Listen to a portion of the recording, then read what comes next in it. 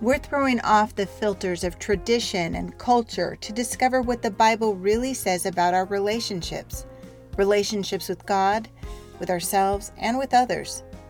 Welcome to this episode of Relationship Truth Unfiltered. Welcome. I'm Leslie Vernick, and today I am so excited to be talking with Nancy Pearcey. She's the author of The Toxic War on Masculinity, How Christianity Reconciles the Sexes, as well as Love Thy Body, The Soul of Science, Saving Leonardo, Finding Truth, and Total Truth.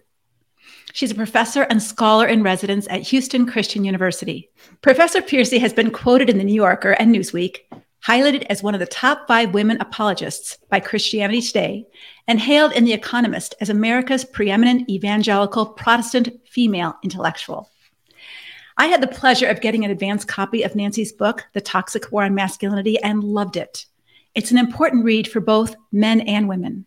Nancy, thank you so much for taking time out of your busy schedule to be with us today. And so let's just begin with some good news. People often accuse evangelical Christian men of being oppressive, patriarchal bullies prone to abuse. But actually, you make the surprising claim in your book that they test out as having the lowest levels of abuse and divorce. Please explain more about that. Yes, I did start with the good news. Leslie, I had that at the end at first because logically you give the problem and then you give the solution. But people found the problem so depressing, as I went through the history of how the concept of toxic masculinity has developed. That was a real downer for many people. And they said, okay, really, put the good news first. And so the good news is, in spite of the fact that we often hear that evangelical Christian men are like exhibit A of toxic masculinity. And by the way, I was able to find plenty of examples. I give lots of quotes of people saying, for example, there's one quote where somebody says that she was a co-founder of the Church 2 movement. And she said that conservative gender ideology leads to the rape culture that we see permeating American Christianity today. So even Christian organizations have been saying this. And so sociologists looked at these accusations and said, where's the evidence? Give us some data.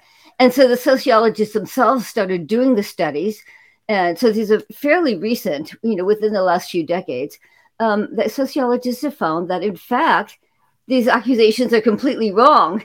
That, in fact, Christian men who go to church regularly, who have authentic, meaningful Christian faith, test out as the best of all groups in America. They test out as the most loving to their wives. And by the way, yes, they do interview the wives separately, which is important. And so what they're really saying is that the wives report the highest level of satisfaction with their husband's expression of love and appreciation. Evangelical men are the most engaged fathers, both in terms of shared activities like sports and church youth group, and in terms of discipline, like setting limits on screen time or enforcing bedtime. Evangelical couples have actually the lowest rates of divorce. And the real stunner is they have the lowest rates of domestic violence of any group in America. So even Christians don't know this. I had to go digging in the academic sociological journals to find this. It's not out there yet in the Christian public. And so that's one reason, probably the main reason I wanted to write this book, is I thought this needs to get out. We need to be encouraging Christian men who are, in fact, committed Christians, that they are doing well. The church is largely doing a good job of nurturing Christian men. Men don't respond well to be called toxic. None of us would. So we want to make sure that we're also encouraging and affirming and supporting men when they're doing a good job. And this is rigorous academic empirical data showing that, in fact, evangelical men do very well. But don't we often hear that Christians are divorcing at the same rate as the rest of society? That's the first question I always get, invariably.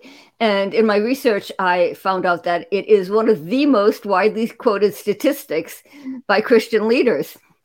And so the sociologists went back to the data and they divided Christian men into two groups.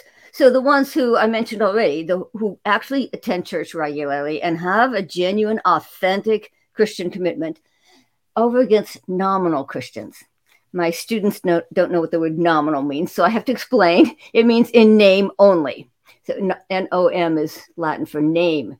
So nominal Christian men are men who might check the Baptist box on a survey like this, but who actually attend church rarely, if at all.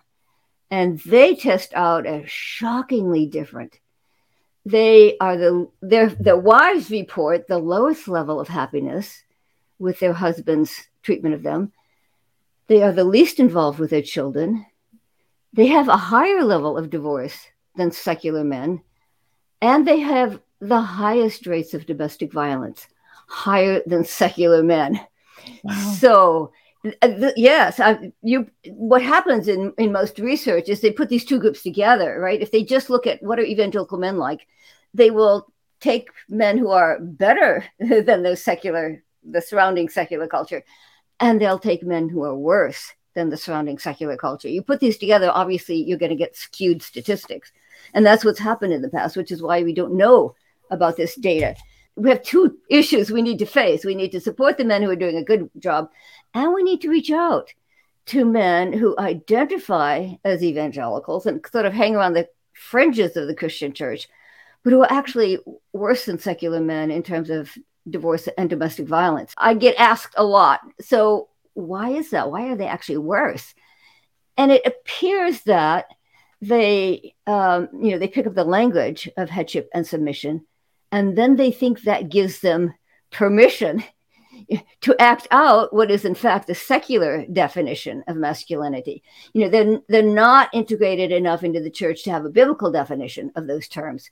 And so they infuse secular definitions of those terms in terms of things like dominance, control, and entitlement. But they feel even more self-righteous in doing so because they think they've gotten permission from the church. Jesus says that we're called Christians by our fruit, not by our words. And so what you're saying is the men who show the fruit of Christianity have the lowest levels of domestic violence and the happiest levels of satisfied wives. And the men who talk the talk but don't walk the walk have actually worse levels of domestic abuse and higher levels of divorce than the secular culture. Yeah, let me give you one quote to sort of drive this home. My sort of go-to sociologist, the one who did the largest study. I quote about a dozen different sociologists who all say the same thing. But he did the largest study. His name is Brad Wilcox. He's at the University of Virginia. And he actually wrote an article in the New York Times. And let me give you his exact words. He says, it turns out that the happiest of all wives in America, and again, they're looking at the wives because the assumption is that any form of headship leads to, abuse and patriarchy and oppression. It turns out that the happiest wives of all wives in America are religious conservatives. Fully 73% of wives who hold conservative gender values and attend religious services regularly with their husbands have high quality marriages. So first of all, I'm surprised the New York Times was willing to print this, but it's pressing home the point that and through sheer empirical research, they're finding out that Christian men do better. In fact, this sociologist, Brad Wilcox, ends by saying, academics need to cast aside their prejudices. So he's talking, of course, to his secular colleagues who are secular academics. Academics need to cast aside their prejudices about religious conservatives and evangelicals in particular. Conservative, Protestant, married men with children are consistently the most active and expressive fathers and the most emotionally engaged husbands. So this is what we need to get out. We need to help people realize that Christian men who follow the Bible, as you said, as they really live it out, they're doing a much better job. And the secular media, of course, is dumping on Christians all the time. And so is the religious media to some degree. And they don't know. They're out of touch. They're out of touch with the data from the social sciences. And so we need to push back with these facts and, help the church to realize, hey, you are doing a good job. Keep it up. Most people do better, if they know that if you say to them, you're doing a good job, do better, they're more likely to be open to you. Yeah, Nancy, in your book, you do say that men are being torn between two competing scripts for masculinity. Even in the church, I think, they're being torn between these scripts. What are these competing scripts that men are torn between? Yes, this was fascinating. Let me start by saying, Leslie, this has turned out to be the most controversial book I've written, and which took me by surprise because I really thought my earlier book, which was titled Love Thy Body, would be the most controversial because it deals with abortion, homosexuality, transgenderism, and so on. In the Christian world, this has proved to be more controversial. So many of my young students, I teach at Houston Christian University, and many of my young female students identify as feminist. And if I said anything positive about men, they would get triggered as though I were thereby denigrating women. Mm-hmm. And my male students were equally defensive. When I told my class I was writing a book on masculinity, one of the male students shot back, "What masculinity? It's been beaten out of us." So I had to rewrite chapter 1 multiple times to get over that initial barrier. Oh, and when my students would tell their family and friends that I was, we were going through my manuscript in class, and I did several reading groups to sort of, rub off the rough edges. And they would tell their family and friends, and the first question invariably was, whose side is she on? Mm-hmm. With that tone, whose side is she on?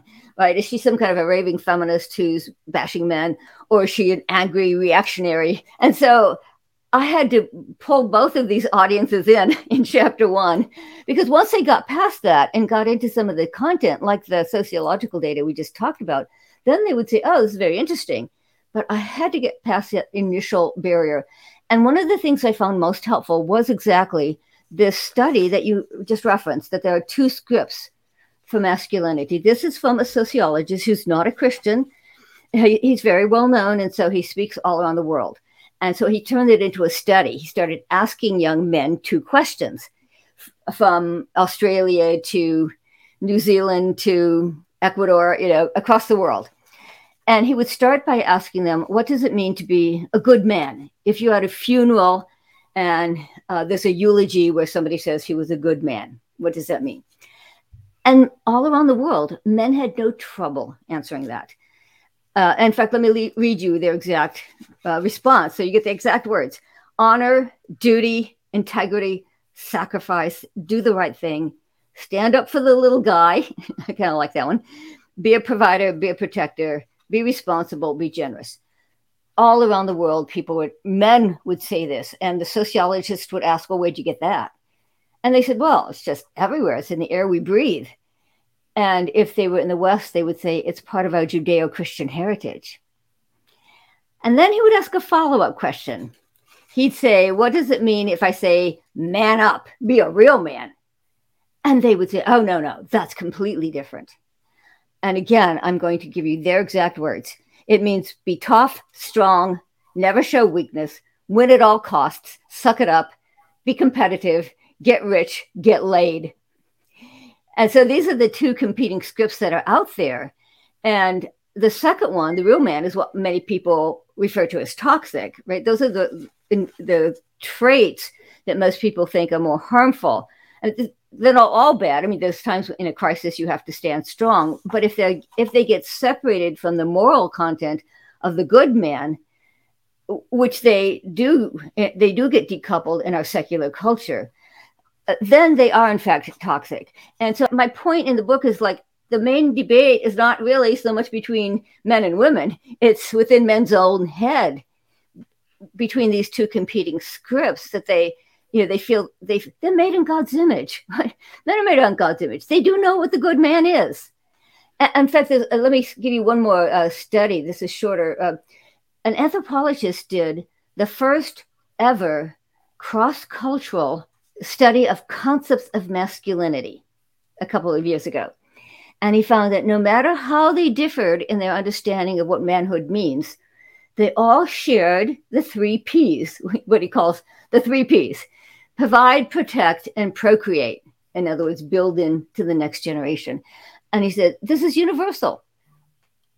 in all cultures, men are expected to provide, protect, and be good fathers. And so men do know what it means to be a good man. They're made in God's image. Romans 2 says we all know intrinsically what is right or wrong. We all have a conscience. But men feel the cultural pressure to live up to the quote unquote, the real man. And I would say especially so, the more our culture loses its Christian roots, the more it gives in to a increasingly secularized definition or script for manhood. Yeah. So the real man is not necessarily a good man. He's a tough man. He's a strong man. And he's a man who lives for himself and for pleasure, not for any higher ideals. You mentioned in your book that men as a group are falling behind in education, employment, health, and even life expectancy. Why are people ignoring the real problems that men are facing today?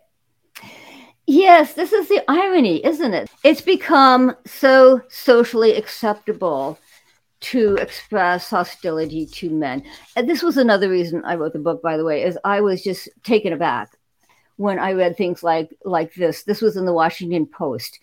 It had an article titled, "Why Can't We Hate Men?" I thought, what? You might expect that from some fringe feminist publication, but not a mainstream publication like the Washington Post. A Huffington Post editor said her New Year's resolution was to kill all men. Hashtag. You can buy t-shirts that say "so many men, so little ammunition." Books have come out with titles like "I Hate Men," "No Good Men," and "Are Men Necessary?" So I was blown away by the sheer hostility that it's become acceptable to express. And even men are jumping on the bandwagon. You may have seen this. It's not in my book because it just came out a few weeks ago, but James Cameron was in the news. He's the director of the movie Avatar. And he was out there saying testosterone is a toxin. You need to work it out of your system. A male author wrote a book where he said, talking about healthy masculinity is like talking about healthy cancer. So what I found ironic was what you just raised, which is namely that men are falling behind in a wide range of areas. They're falling behind at all levels of education, right? From kindergarten through college. Boys are much more likely to have difficulty in school, to have learning disabilities, to drop out of school. More women than men are now graduating from college, are graduating from graduate school, and even professional schools like law and medicine. Men are more likely to commit suicide, to be addicted to drugs and alcohol, to commit crime and be victims of crime. I used to work for Prison Fellowship, which is an international ministry, and we knew, 90% roughly of all people behind bars are men. And right now, most people don't know this either, but right now, male employment is at Depression era levels. And we don't know it because they're no longer even looking for work. So they're not showing up in statistics. You have to do special studies to find them. But male employment is at Depression era levels. And then, as you mentioned, their life expectancy has even gone down, while women's has stayed the same. So it's not universal. It's just men's life expectancy that has gone down. And so why don't we hear this? Our men are in trouble today. Christina Hoff Sommers wrote one of the first books on this subject. It was called The War on Boys. And she says, well, it's the reason we're not responding to this is because every time you try to, feminist groups jump on you and oppose you because they all say, well, men ultimately come out on top. Right. They end up the CEOs and the presidents and so on. And so we don't need to help boys. Well, that ignores the fact that it's maybe the top 5%, 10% at the most of men who are in those top positions. And in fact, the majority of men are actually doing worse than they were in the past. And I would say, especially as Christians, we should have compassion for anyone who's having difficulty in society. And right now it is the men. I'll give you one more quote. So this is recent too, so it's not in the book. A survey in Britain came out just a few weeks ago, which found that 55% of men, so more than half, now say that discrimination against men has gotten worse than discrimination against women. Whether or not you agree, that is a lot of people who think that the male bashing has gone too far. Your book says that criticisms of men began much earlier than most of us think. Where did this idea of toxic masculinity come from? Yeah, so you usually find people thinking it's maybe second wave feminism in the 1960s. Actually, no, it starts with the Industrial Revolution. Prior to the Industrial Revolution, men and women, husbands and wives, worked side by side all day. And husbands were also working with their children, especially their sons, training them in adult skills in the family industry, on the family farm, in the family shop or business. And so the ethos, the cultural expectation on men was much more caretaking. You're responsible for the good of the household. You're responsible to be gentle and loving with your wives and children. A common phrase back then was that you're not only the father of your family, but you are expected to be fathers of the community. You were supposed to bring that caretaking ethos out into the community. And authority also had a very specific meaning back then. It didn't mean you get to do what you want. It meant you were responsible for the common good. In other words, individuals all look out for their own good. I look out for what's good for me. You look out for what's good for you. But who's responsible for the common good of, say, the marriage, or the common good of the family, or the church, or the civil society? That's what authority was for. The favorite word back then was disinterested, meaning you don't pursue your own interest. You pursue the interest of the whole. So there was an incredible pressure on men to be responsible for their entire family. And I should say, this is also the colonial period, was also the period where most people were Christian. And so it was very much rooted in a Christian understanding of manhood as well. How did we lose that? The Industrial Revolution took work out of the home. Of course, men had to follow their work out of the home into factories and offices. And for the first time in American history, men were not working with their families, with people they loved and had a moral bond with. Instead, they were working as individuals in competition with other men. And you begin to see the language change. People begin to complain that men's character was changing. They no longer were operating with this caretaking ethos. Instead, they were looking out for number one, getting ahead, selfish ambition, to use the language of Galatians, selfish ambition, egocentric, acquisitive, make more money. A letter to the editor at the time said in gaining financial success, the American man is losing his soul. So people back then began already to say men, and it was a protest. They didn't like what they were seeing.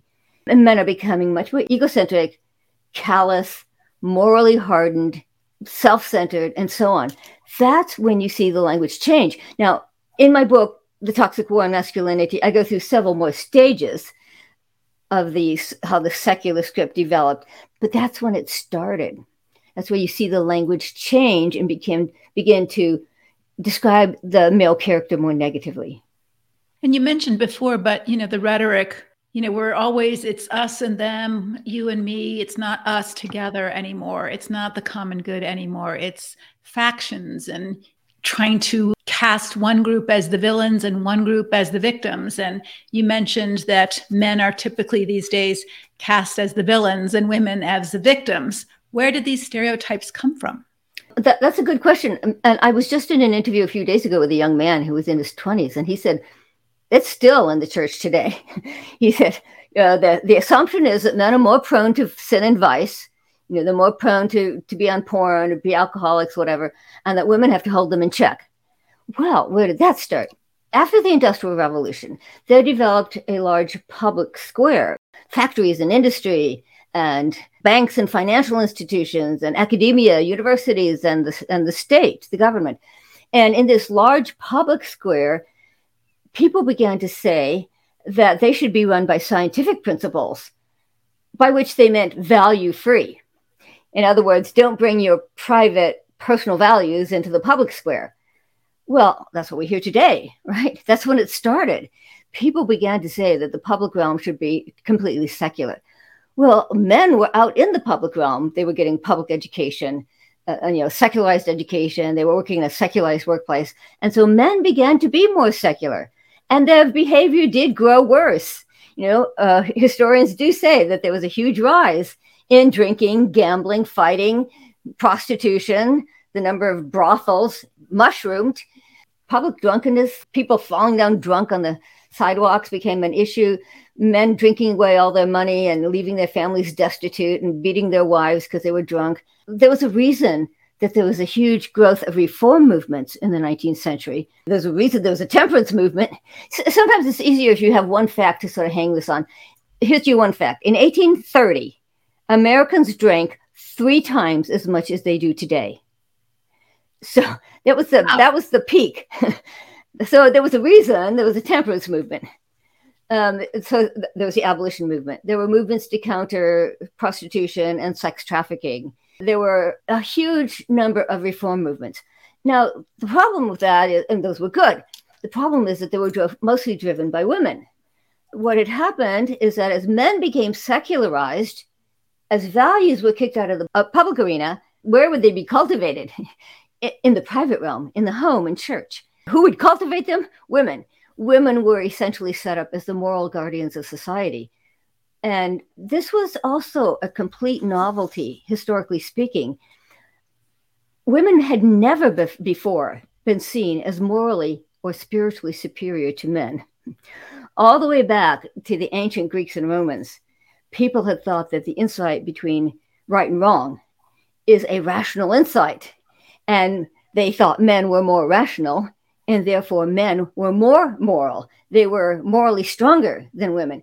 In fact, the word virtue, the root of the word virtue is vir. It's Latin for man. Think of the word virile. So virtue had connotations of male strength and honor. So it was completely new when in the 19th century, people began to say, no, women are the ones who are morally superior. And women are now tasked with holding men in check. When men come home from the secular workplace, they come home and their women are supposed to sort of refine and reform them, reinstill their moral and spiritual sense again, and, fortify them for going back out into the dog-eat-dog world of the industrial workplace. So that's where the tension starts between men and women in terms of setting up women as the ones who are supposed to, quote unquote, tame men, hold them in check morally. And whereas we kind of gave men a pass. One historian puts it this way. He said, men were being let off the hook. If they're no longer held responsible for moral and spiritual leadership, then they're being essentially given a pass. They're allowed to be self-centered, egotistical, pursue their traditional male vices like drinking and prostitution, and then women are tasked with keeping them in check. All of this happened in the 19th century. My point is that the only way we can respond effectively to social trends like this is to know where they came from and how they developed. And so that's why I spend a lot of time in the book saying, where did they come from? How did they develop so that we can respond more effectively today? It's interesting, Nancy, that you talk about that. I just had another guest who has written about, women having the burden of keeping a man's sexual prowess in check. Like, don't dress this way, because if you dress this way, he won't be able to control himself. So somehow we have to control ourselves and them from sexually assaulting us by the way we dress or by the way we talk, or somehow he's not responsible for his porn use. We're responsible for his porn use because we didn't give him enough sex as a wife. And it's still going on even today. And often the woman is blamed for her husband's failure to be a moral man because somehow she wasn't enough or sexual enough or strong enough or spiritual enough or prayed enough or submissive enough, all of that kind of thing. And so it really feeds that system of wrong thinking in both the female and her burden of responsibility and the male and his lack of responsibility and lack of maturity. Exactly. As I mentioned, I go through several stages of the secularization of the masculine script. And at each stage, I show that once again, men are being let off the hook and women are made responsible for them. I'll give you just one example because it might be the most colorful one. The rise of Darwinism. Darwinian thinkers began to say that men are naturally beasts within. Up again, back to the ancient Greeks and Romans, it had been thought that men keep their animal instincts in check by the higher standards of morality and spirituality, their higher faculties. There was a complete reversal. Darwinism said, no, your true self, for men, not for women, your true self is the animal within, the beast within. They said things like, men who won out in the struggle for survival were by necessity those who were brutal and harsh and mean and predatory, barbarian and savage.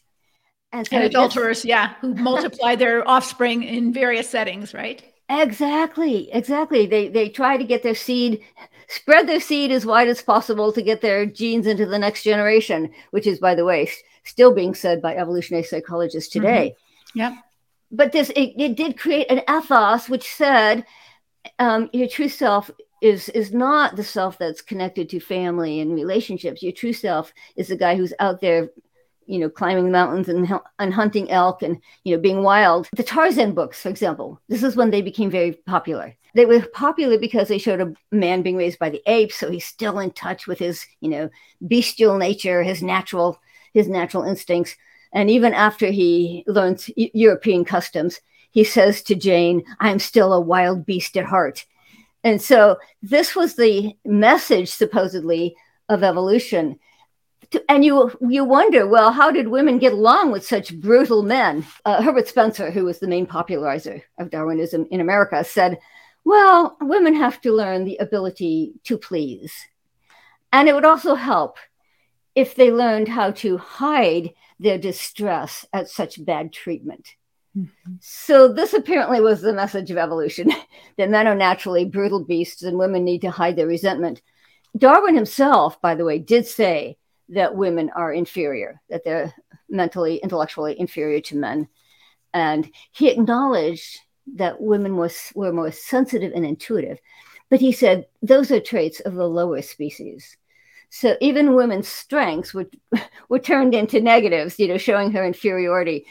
Thomas Huxley, who was known as Darwin's bulldog because he was so adamant in promoting Darwinism, wrote that because women's inferiority is a product of natural selection, it cannot be remedied even by educational selection.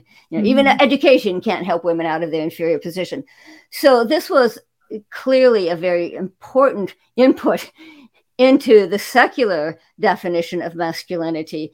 And as Christians, if we don't know what the secular definition is, we won't counter it. We're liable to absorb it. We won't have our critical grid up.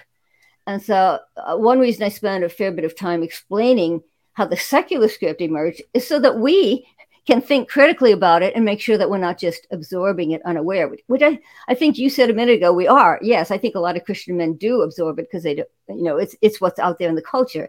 It's the real man script as opposed to the good man.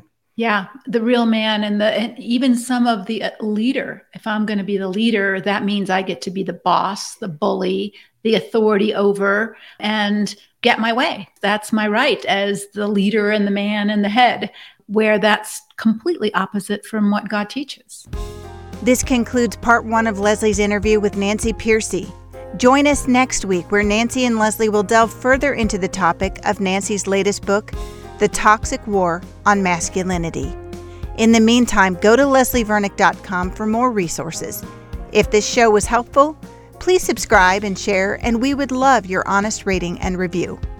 Until next time, may God bless your relationships with Him, with yourself, and with others.